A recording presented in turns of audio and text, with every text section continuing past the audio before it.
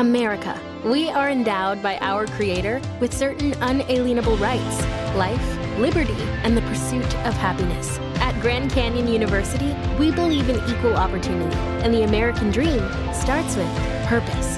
By honoring your career calling, you impact your family, your friends, and your community. The pursuit to serve others is yours. Find your purpose at Grand Canyon University. Private, Christian, affordable. Visit gcu.edu. Bean Dad, The Dress, 30 to 50 Feral Hogs. If you knew what any of those were, you spend too much time online. And hey, I do too. 16th Minute of Fame is a new weekly podcast hosted by me, Jamie Loftus. And every week we take a closer look at an internet character of the day. Who are they? What made them so notorious? How did the internet or the algorithm choose them? And what does a person do when they're suddenly confronted with more attention than the human psyche can handle? Listen to 16th Minute of Fame on the iHeartRadio app, Apple Podcasts, or wherever you get your podcasts.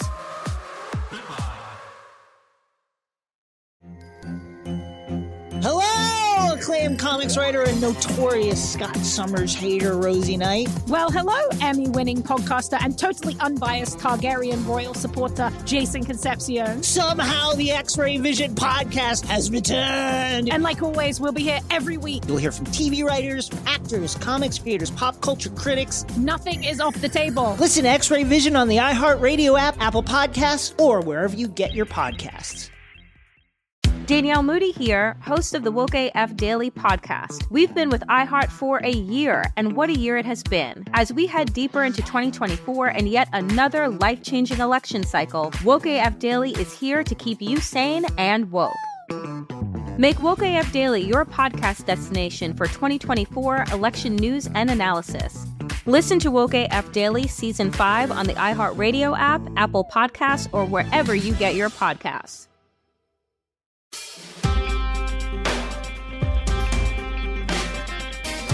Welcome to It Could Happen Here, a podcast about things falling apart, and some other stuff from time to time. I'm Robert Evans, and today we are going to chat once again with Romeo Kokriatsky. Romeo, you are a Ukrainian journalist and an anarchist. We chatted with you right before the Russian expanded invasion of Ukraine. And now we're talking with you again now that the war has entered certainly a different phase as Russian troops pull out of the north of the country, pull out from around Kiev, and focus their remaining unblowed up forces to the fight around the Donbass.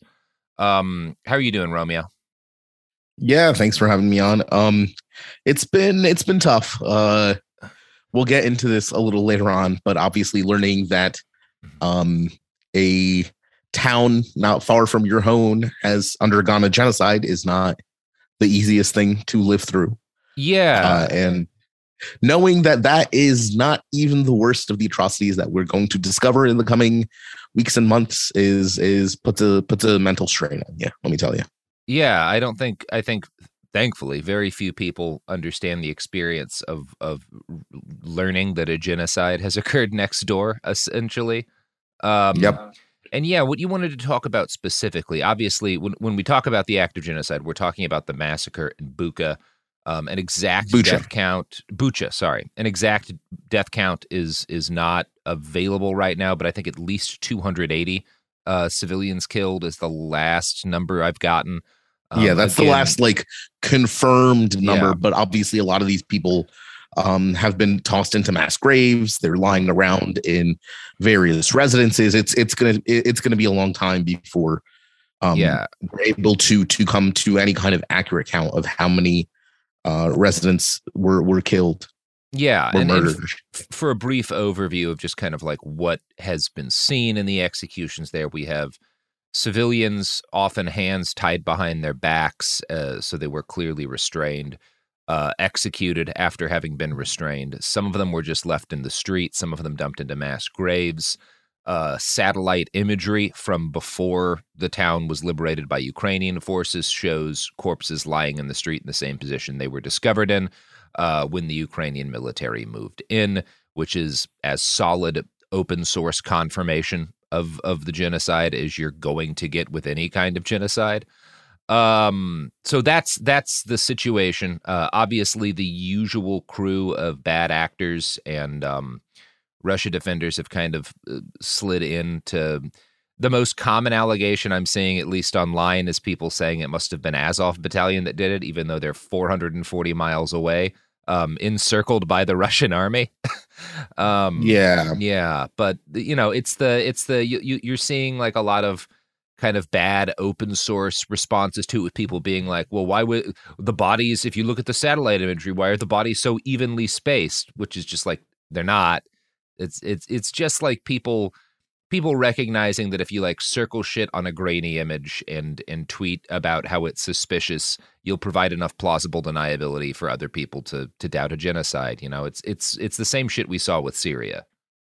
There was some disgusting denial where someone was claiming that they could see bodies being carted away by the Ukrainians for, investigation and reburial, that the corpses were quote unquote moving.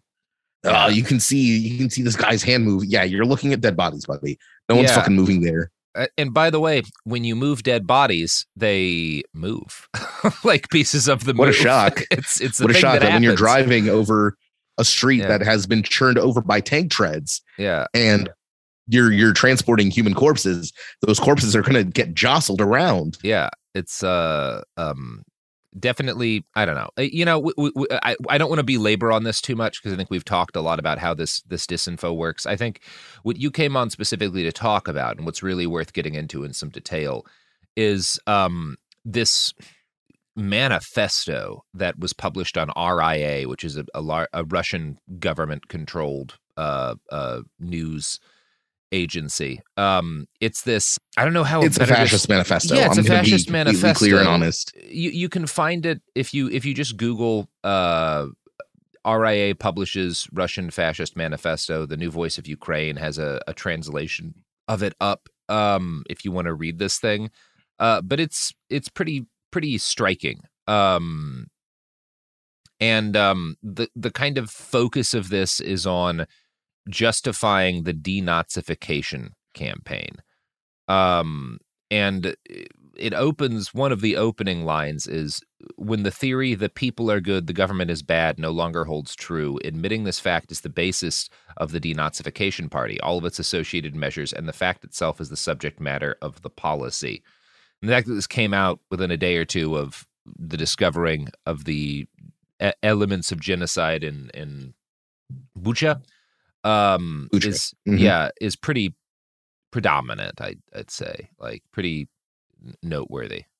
Yeah. So I had to translate this, and let me tell you, it took a pretty big toll on my sanity for a couple of days here. And I'm going to be honest, as a Ukrainian reading this was, if you have ever, I don't know if some of your listeners, Robert, may have like been at protests, counter protests against fascist or far right demonstrators where they're chanting that they will murder you. This is exactly how I felt. This was nothing less than someone reaching through the screen and telling me that they want to kill me and everyone I love personally, because I want their independence. So there's this, the kind of theme of this article, the term that they use most often is denazification. And I think it really, it is incredibly vital to explain just what this denazification means, because normally, like you and I, Robert, I think we'd both call ourselves anti-fascists, and we are pretty anti-Nazi. That I think that's a pretty mainstream position to not like Nazis and be anti-Nazi. So the Russians use this term denazification to someone that has no context, no idea of what it refers to beyond the obvious meaning, get rid of Nazis. It sounds like something even laudable. The problem is, what the Russians mean by Nazis is not what you and I or any other normal, sane, rational human being would consider a Nazi. This article does not justify its thesis that Ukrainians are Nazis at all. In fact, there is a whole series of paragraphs that states that Ukraine does not meet like any criteria of being Nazi. To quote a bit from this, as horrible as it is, it reads, "There isn't, after all, a single important Nazi party. No Führer, no fully racist laws, only their curtailed variants in the form of repressions against the Russian language. As a result, there is no opposition and resistance to the regime. A particular feature of Nazified Ukraine is its amorphousness and ambivalentness, which allows for the masking of Nazism as a desire to move towards a quote-unquote independent and quote-unquote European Western and pro-American path of development, in reality towards degradation, while insisting that quote-unquote Ukraine doesn't have any Nazism, only private and singular excesses." So the article itself admits that Ukraine is not Nazi in any way that we would recognize the term. Yeah, and it's basically saying that, like, it's Nazi, it's not, there's no Führer and there's no racialist laws. But the thing that makes it a Nazi is wanting closer union with Europe as opposed to Russia. And of course, it notes like the so-called laws against the Russian language, which I'm not aware of anything happening. I think what they're referring to is like attempts to encourage the Ukrainian language in Ukraine. Yeah, there are no laws or sanctions or repressions of the Russian language in Ukraine. There never have been. And in fact, when I was there, one of the difficulties I had with my interpreter is he only spoke Ukrainian. And so you can speak with people who speak Russian if you speak Ukrainian, but it's a little bit like confusing. And most people we were talking to spoke Russian natively. Like it's the idea that it's somehow like been that the Russian language has been somehow like attacked in Ukraine feels very silly as someone who like repeatedly encountered the Russian language while in Ukraine. Yeah, it's simply propaganda. And the fact is that the Russians define Ukrainian Nazism not as having Nazi values or a Nazi party or anything that we would associate with Nazism, but in fact, simply that Ukraine wants to be independent of Russia. That in itself is proof positive to the Russians of our Nazism and nothing else. So when people hear this word denazification, what they don't mean getting rid of like far right elements in Ukraine. No, they mean being anti-Russian or simply wanting to be separate from Russia is itself a far right position in Russia's eyes. And that is enough to call for our pretty much complete extermination. Yeah. And, you know, to kind of go into this article a little more, one of the things that I find interesting about it is this line here. The fact that the Ukrainian electorate chose Poroshenko's piece, Poroshenko is the president before Zelensky, and Zelensky's piece should not be misled. I think they probably meant misread maybe. Ukrainians are quite satisfied with the shortest path to peace through blitzkrieg, which the last two Ukrainian presidents transparently hinted at when they were elected. I don't understand how anything Ukraine has done could be considered a blitzkrieg. Since they never invaded Russian territory and in fact lost territory to Russia in 2014. That's a weird definition of a blitzkrieg. I'm wondering if you can shed some light on what they might even mean on that, or is it just complete fallacy? What they mean is basically that Ukraine within Russian propaganda, you have to understand, we're talking about a completely separate universe, a different reality.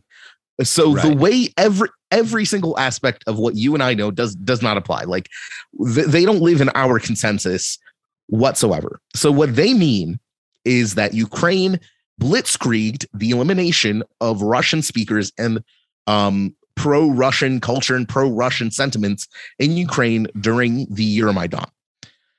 In Russia's reality, Ukraine carried out a genocide against these people in Ukraine, in everywhere except the puppet authorities of the Luhansk and Donetsk People's Republics. So basically, Ukraine carried out this blitzkrieg. The reason Ukraine is so quote unquote Nazified is because in this Russian alternative reality, Ukraine genocided all of the Russians, all the ethnic Russians, the Russian speakers, anyone with pro-Russian sentiments. And this is what they mean when they refer to this blitzkrieg. Ukraine went through, they quickly killed everyone who was pro-us, and now everyone who is left is a Nazi. Like the latter part of this paragraph really makes that clear. They say it was this method of quote unquote appeasement of internal anti-fascists through total terror that was used in Odessa, Kharkiv, Dnipropetrovsk, Mariupol, and other Russian cities.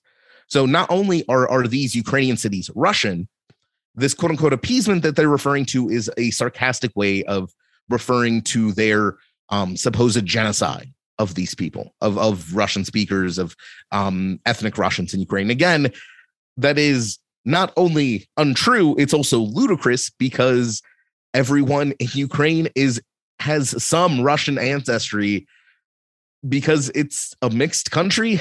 Everyone is everything. Like the entire Eastern European region is not some ethnic enclave. It is, in fact, a melting pot, which the Soviet Union worked very hard to change. Yeah. Of course.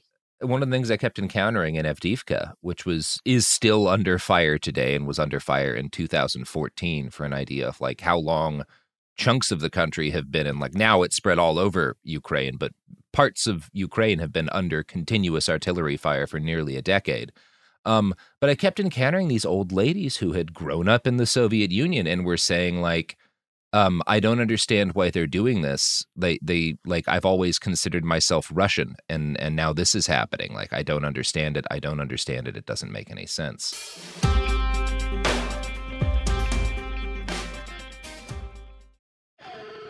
Bean Dad, The Dress, 30 to 50 feral hogs. If you knew what any of those were, you spend too much time online. And hey, I do too. 16th Minute of Fame is a new weekly podcast hosted by me, Jamie Loftus, where every week I take a closer look at an internet character of the day. Who were they? What made them so notorious? Why did the internet choose them? And what does a person do when they're suddenly confronted with more attention than the human psyche can handle? I'll be talking to internet historians, experts, and yes, the main characters themselves to get a fuller picture. Because I think that even outside individual experiences, a character of the day tells us something about how the internet worked at that time and how the attention economy developed into the freaky three-headed dragon it is today. Together, we probably won't be able to properly log out, but we can take a walk down scary internet memory lane and see one day a little more clearly.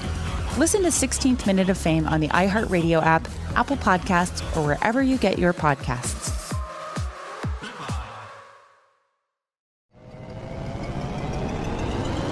Hello, acclaimed comics writer and notorious Scott Summers hater, Rosie Knight. Well, hello, Emmy-winning podcaster and totally unbiased Targaryen royal supporter, Jason Concepcion. Rosie, somehow the X-Ray Vision podcast has returned. It feels so good. It does. And like always, we'll be here every week covering the wide world of TV, movies, comics, and geek culture. That's right. We'll be talking about Batman, heroes of that stature, and of course, we'll be inviting our friends in the industry to come geek out with us and share stories. We'll hear from TV writers, from actors, comics creators, pop culture critics, and more. Nothing is off the table because geek culture is pop culture, and we can't wait to share our love of it all with you every single week. Listen to X-Ray Vision on the iHeartRadio app, Apple Podcasts, or wherever you get your podcasts. Danielle Moody here, host of the Woke AF Daily podcast. We've been with iHeart's Outspoken Network for a year, and what a year it has been. Every weekday, I navigate our rapidly changing world alongside our series of fabulous expert guests. As we head deeper into 2024 and yet another life-changing election cycle, Woke AF Daily is here to keep you sane and woke. Woke not just to the latest headlines, but also to the collective power we all have. Woke to the need to build community with those around us. Woke to how to avoid burnout, and woke to the ways we can all find joy in the madness. Make Woke AF Daily with Danielle Moody your podcast destination for 2024 election news and analysis. And tune in to hear the ways I am working to stay grounded amidst it all. Listen to Woke AF Daily Season 5 on the iHeartRadio app, Apple Podcasts, or wherever you get your podcasts. Oh, hi, I'm Rachel Zoe, and I'm back for another season of my podcast, Climbing in Heels. You might know me from the Rachel Zoe Project, or perhaps from my work as a celebrity stylist. And guess what? I'm still just as fully obsessed with all things fashion, beauty, and business. My podcast, Climbing in Heels, is all about celebrating the stories of extraordinary women, and this season, we're taking things up a notch. I'll be talking to some incredible women across so many industries, from models and beauty industry stars to doctors, entrepreneurs, and TV personalities. Climbing in Heels is here to bring you a weekly dose of glamour, inspiration, and fun. Every week, listeners will be able to ask me any questions. I'm answering it all. My life is absolutely crazy with so much going on, and I'm so beyond excited to bring you along for the ride. Whether we're talking red carpet looks, current trends, or products I'm obsessed with, I'm here to be your fashion fairy godmother. Listen to Climbing in Heels every Friday on the iHeartRadio app, Apple Podcasts, or wherever you get your podcasts.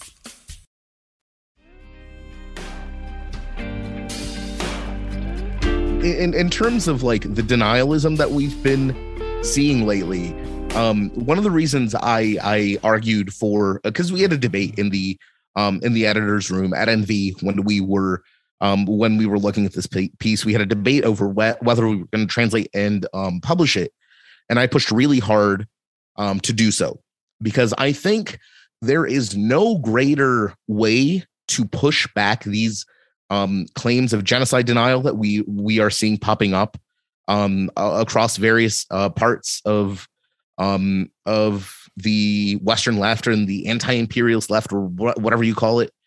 And I think there's no better way to push back against these arguments than to present the Russians' own words to them. Yeah.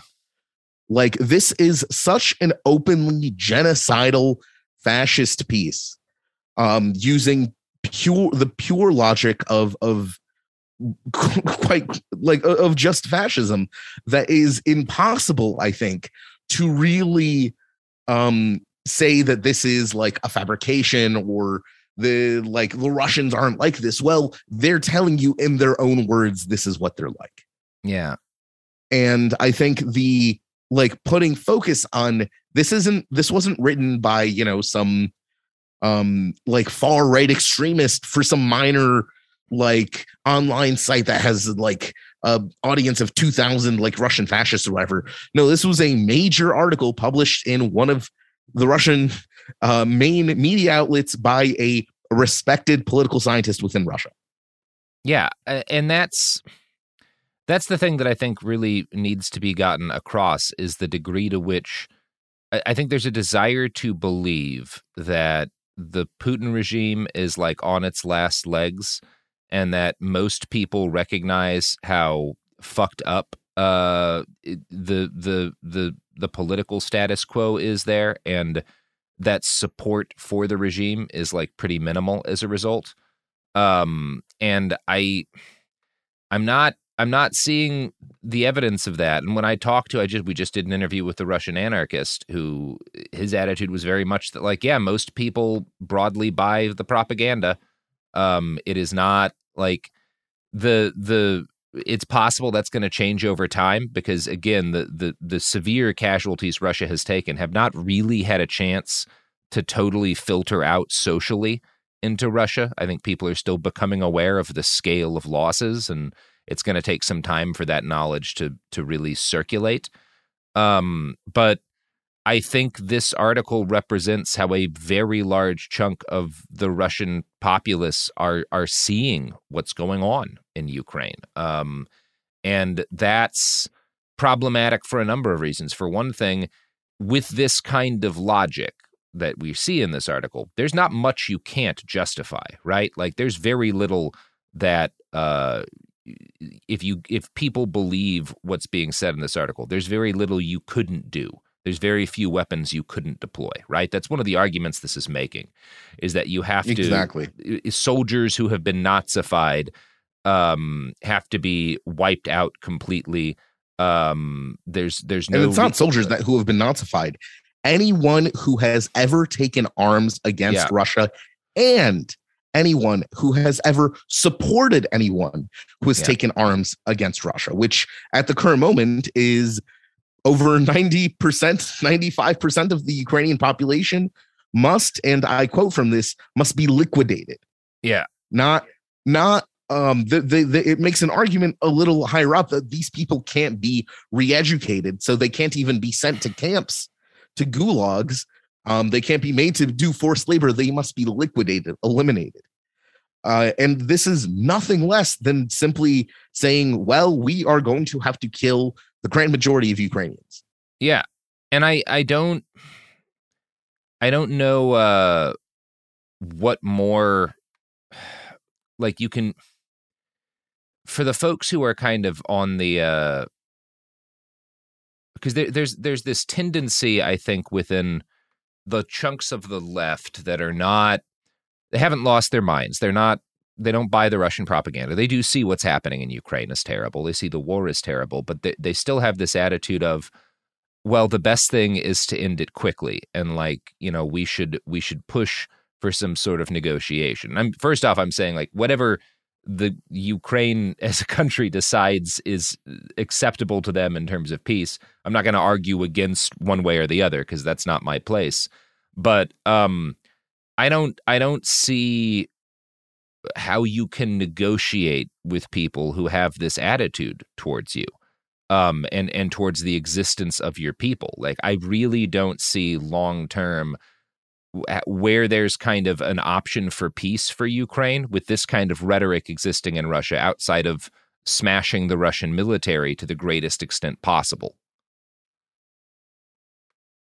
Yeah, I mean, I feel the same way, and that is a very terrifying thought. It's not great. Like, yeah, because my general attitude towards wars is that it's best when they're over. Yeah, exactly. Yeah. Right. I have no strong desire to like bomb Russian cities. Well, I mean, okay, that's a little bit of lie, but no one can blame someone living in Ukraine right now for feeling a bit of a desire for vengeance, even though I don't think that's particularly likely to help matters.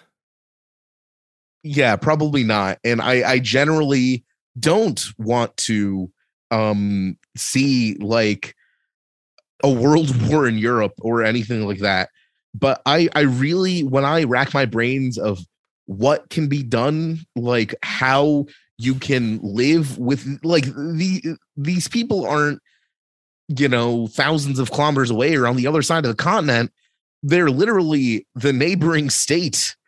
And I don't have any answers of how Ukraine is supposed to move forward while Russia remains in its current configuration.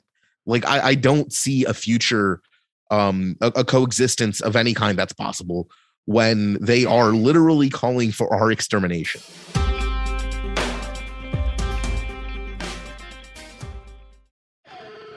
Bean Dad, The Dress, 30 to 50 feral hogs. If you knew what any of those were, you spend too much time online. And hey, I do too.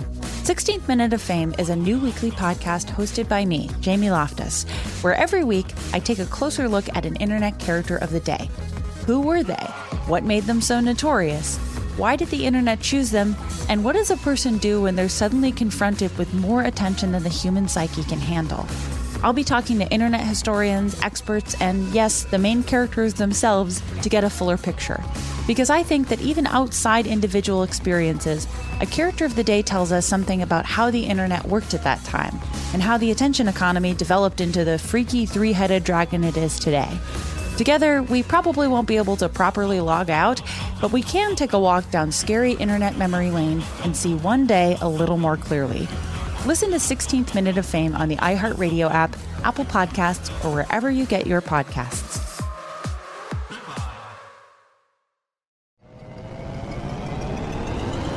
Hello! acclaimed comics writer and notorious Scott Summers hater, Rosie Knight. Well, hello, Emmy-winning podcaster and totally unbiased Targaryen royal supporter, Jason Concepcion. Rosie, somehow the X-Ray Vision podcast has returned. It feels so good. It does. And like always, we'll be here every week covering the wide world of TV, movies, comics, and geek culture. That's right. We'll be talking about Batman, heroes of that stature, and of course, we'll be inviting our friends in the industry to come geek out with us and share stories. We'll hear from TV writers, from actors, comics creators, pop culture critics, and more. Nothing is off the table because geek culture is pop culture, and we can't wait to share our love of it all with you every single week. Listen to X-Ray Vision on the iHeartRadio app, Apple Podcasts, or wherever you get your podcasts.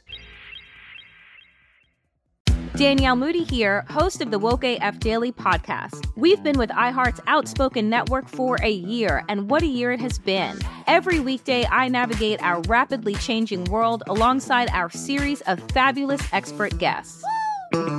As we head deeper into 2024 and yet another life-changing election cycle, Woke AF Daily is here to keep you sane and woke. Woke not just to the latest headlines, but also to the collective power we all have. Woke to the need to build community with those around us. Woke to how to avoid burnout, and woke to the ways we can all find joy in the madness. Make Woke AF Daily with Danielle Moody your podcast destination for 2024 election news and analysis. And tune in to hear the ways I am working to stay grounded amidst it all. Listen to Woke AF Daily Season 5 on the iHeartRadio app, Apple Podcasts, or wherever you get your podcasts. Oh, hi, I'm Rachel Zoe, and I'm back for another season of my podcast, Climbing in Heels. You might know me from the Rachel Zoe Project, or perhaps from my work as a celebrity stylist. And guess what? I'm still just as fully obsessed with all things fashion, beauty, and business. My podcast, Climbing in Heels, is all about celebrating the stories of extraordinary women, and this season, we're taking things up a notch. I'll be talking to some incredible women across so many industries, from models and beauty industry stars to doctors, entrepreneurs, and TV personalities. Climbing in Heels is here to bring you a weekly dose of glamour, inspiration, and fun. Every week, listeners will be able to ask me any questions. I'm answering it all. My life is absolutely crazy with so much going on, and I'm so beyond excited to bring you along for the ride. Whether we're talking red carpet looks, current trends, or products I'm obsessed with, I'm here to be your fashion fairy godmother. Listen to Climbing in Heels every Friday on the iHeartRadio app, Apple Podcasts, or wherever you get your podcasts.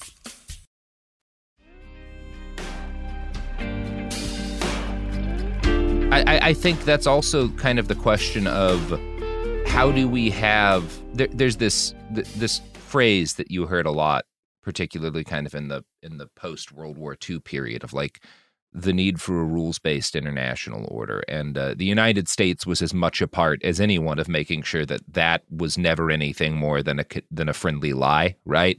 You had a couple of brief moments here and there where it was attempted to be imposed. Yugoslavia, Bosnia being kind of a clear example, but it was always, in between a bunch of illegal wars on behalf of a bunch of different states and illegal fundings of insurgent groups and all sorts of sketchy stuff, and kind of culminated. I think we keep going back to Syria, which is an important part of like what allowed what's happening in Ukraine to happen. But the invasion of Iraq by the United States was another one, right? This idea that like, and the things that like torture and stuff by U.S. forces. The fact is, that's what the Russian diplomats. Yeah, that's what Russian diplomats always bring up in the UN and in other like international bodies. Whenever they're pressed on this question of human rights, they always invariably point at the U.S. and say, "Well, the U.S. did this, this, and this in Iraq. How come the U.S. gets to do whatever it wants with no pushback?" And with the implication being that Russia also believes it should be able to do whatever it wants with no pushback. And obviously, like, the fact that the United States committed war crimes does not mean that Russia should get to commit war crimes. But from like a point of view of like, if we're looking at things from an international perspective, if the United States is going to do shit like that, well, other countries are going to do shit like that and see it as like, well, there isn't. Like, why are we bound by an international order but not you? And I one of the things that's so frightening about the kind of rhetoric coming out of Russia is that it shows those kind of dreams that people had in the wake of World War II, which again, there was no like golden age after World War II. The United States went right to regime change in Africa and Latin America, all sorts of fucked up shit.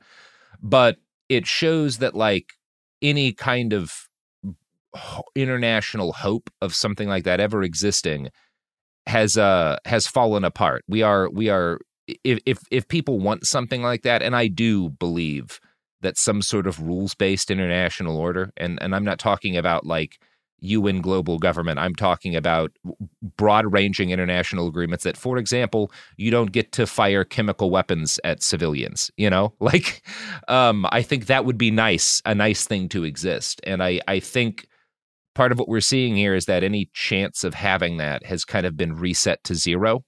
Not that it was ever a reality, but I think the rhetoric around the fact that ever existed has completely dissolved now.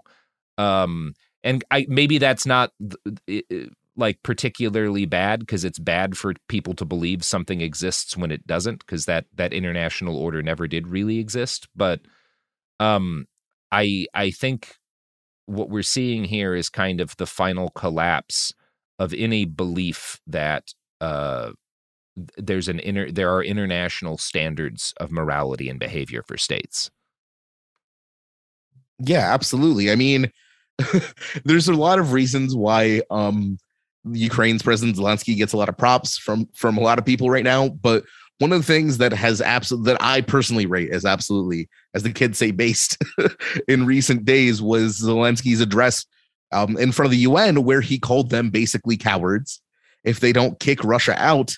And they can't even enforce their main goal, which is peace, then they should dissolve. And honestly, I don't see any issues with that argument. That seemed, completely rational. What is the point of this organization if it cannot even do something as simple, or not simple, but if it cannot do something as straightforward as punish the perpetrators of genocide?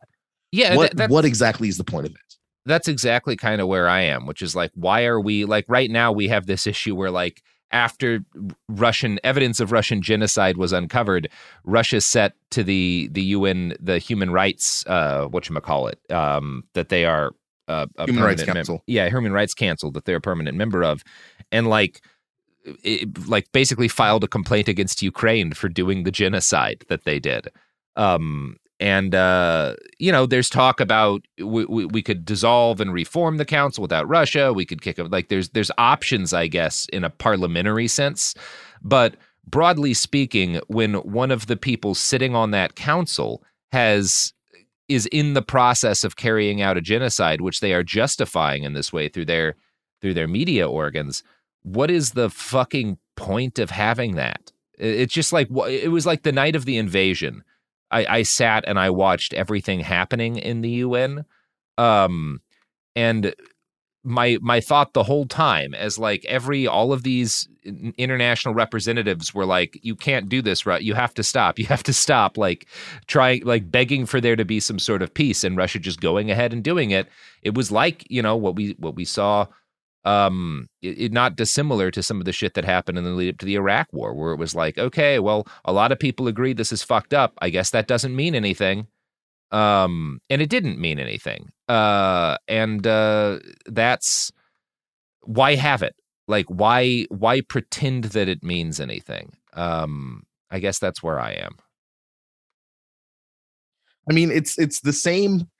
To draw a parallel to U.S. politics, it's the same as like the Democratic Party during the Trump era saying, "Oh, Mr. President, you can't do all of these obviously illegal things you're doing. That's bad. You should stop." Yes. Like here are investigations that prove that you're doing the bad things. Please stop, Mr. President, with all due respect. You violated the emoluments clause. Okay. Like, okay, are you going to enforce any of this? Like, without enforcement, all of this condemnation is literally just noise. It doesn't result in anything in the material world that will have an effect in curtailing or restricting this behavior now or in the future. And if you cannot do that, then what I like to call it, what you have is a job program for yuppies. Yeah. You don't have yes. an international rules-based order.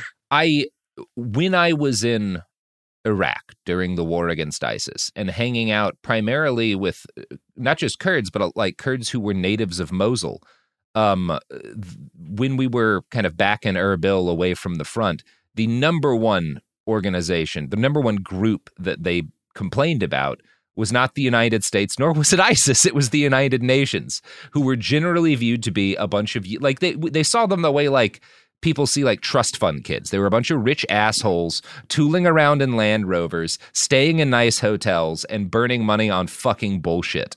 And that's, I don't know. It's so, the idea of the United Nations as what it was supposed to be, which is like, yeah, we should, things like what the Nazis did shouldn't be allowed to get nearly as far as they did. And perhaps if all of the nations were sitting together and saying, well, that's bad, right? We don't want people doing that.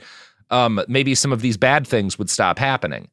And what it has turned into is, yeah, it's a jobs program for fucking yuppies. It's not that there aren't individual things within the UN. I've certainly been to a lot of places, particularly refugee camps that had infrastructure because of UNHCR, even though that's a very flawed organization. I can't deny that a lot of people got access to some basic survival gear that was necessary because of UNHCR. United Nations Humanitarian Crisis Relief. But overall, it's just, it's nothing. You know, there's a really, I think my favorite piece of graffiti ever, which was spotted in Sarajevo during the Serbian encirclement and shelling of that city. And it's a spray painting of UN in the style of the UN's logo, and then underneath it, United Nothing. And that was the attitude of a lot of people in the city as they like watched the UN bicker over what was to be done about the fact that an army had surrounded a city full of civilians and was pounding high-rise apartment buildings with artillery and tank cannons all day long. Man, that sure sounds real familiar. It's a good thing Robert, that never happened again. I don't know what you're talking about. That sounds... But I mean, yeah, it's anyway, Romeo, is there anything else you wanted to get through today as we stare at this thing, this bad thing? Honestly, I just, as much as normally I would encourage people to not pollute their brains with fascist agitprop, avoid that. In this case, I would recommend people read through my translation at The New Voice. If you don't trust me for whatever reason, you can pull up the original and Google Translate it, machine translate it yourself. It'll be a serviceable translation, and just read it for yourself. Because I want to make it very clear that Russia is no longer simply like some hyper-capitalist, kleptocratic oligarch state. It is literally fascist. It is using fascist rhetoric and fascist techniques to eliminate an ethnic group it considers to be inferior to its own, in order to take its land and resources for itself. There is no greater distillation of fascism on this planet right now than the Russian Federation. Yeah, they are doing and them an I ethnic really cleansing. would like people to understand, especially if you consider yourself anti-imperialist or anti-fascist or anything, the Russian Federation is a fascist government on the level of Nazi Germany, and it is attempting to literally, this article is called "What Shall We Do with the Ukrainians?" Yeah. The Ukrainian question. If that doesn't give you a sign they're right asking there, the Ukrainian question, you know? And this article is proposing a solution to the Ukrainian question. So again, mostly that's what I would like to leave your listeners, Robert, with an understanding. And again, you don't have to trust me. You can go and read this for yourself. That the greatest fascist threat on this planet right now is not the United States of America, as shocking as that may sound. And as hard as that may be to buy, it is the Russian Federation. And it is right now trying to genocide the country and the people that I belong to. Yeah. So I don't know. Maybe make a note of that, folks. Put that in your mental Rolodex. It's I don't know. I hope you continue to stay safe. I'm glad your area of Ukraine is at least less under the gun than it was earlier in this war. I'm glad, broadly speaking, that the Russian Federation has bitten off a hell of a lot more than they were able to chew, and now are doing their chewing without nearly as many teeth. And yeah, I hope that process continues, and I hope the siege of Mariupol is lifted.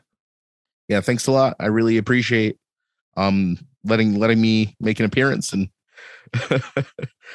going through this with me. And yeah, I think we share the same hopes here. Yeah. All right, everybody. That's the episode. Go away.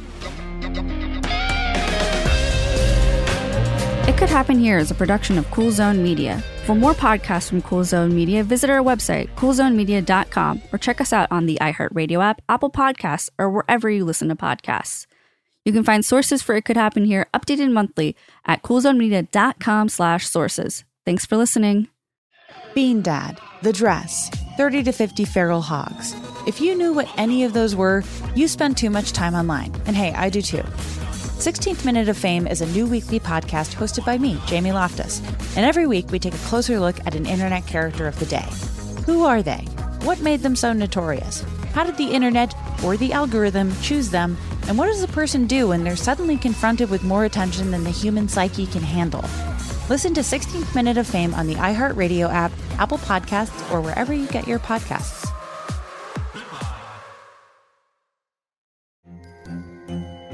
Hello, acclaimed comics writer and notorious Scott Summers hater, Rosie Knight. Well, hello, Emmy-winning podcaster and totally unbiased Targaryen royal supporter, Jason Concepcion. Somehow the X-Ray Vision podcast has returned. And like always, we'll be here every week. You'll hear from TV writers, actors, comics creators, pop culture critics. Nothing is off the table. Listen to X-Ray Vision on the iHeartRadio app, Apple Podcasts, or wherever you get your podcasts. I'm Diosa. And I'm Mala. We are the creators of Locatora Radio, a radiophonic novela, which is a fancy way of saying a podcast. Welcome to Locatora Radio, Season 9. Love at first listen. We're older, we're wiser, and we're podcasting through a new decade of our lives. This season, we're falling in love with podcasting all over again. And getting to the heart of our stories. We're going places we've never gone before, and we're bringing you along with us. With new segments, correspondence, and a brand new sound. Season 9 is kicking off with an intimate interview with Grammy Award-winning singer-songwriter Natalia Lafourcade. What's giving you hope right now? Well, when I see what music does to people, it gives me a lot of hope. If you liked Locatora before, you're going to love Season 9. Subscribe to our show and you'll see why Locatora is your prima's favorite podcast. Listen to Locatora Radio as part of the My Cultura Podcast Network, available on the iHeartRadio app, Apple Podcasts, or wherever you get your podcasts. Danielle Moody here, host of the Woke AF Daily podcast. We've been with iHeart for a year, and what a year it has been. As we head deeper into 2024 and yet another life-changing election cycle, Woke AF Daily is here to keep you sane and woke. Make Woke AF Daily your podcast destination for 2024 election news and analysis. Listen to Woke AF Daily Season 5 on the iHeartRadio app, Apple Podcasts, or wherever you get your podcasts.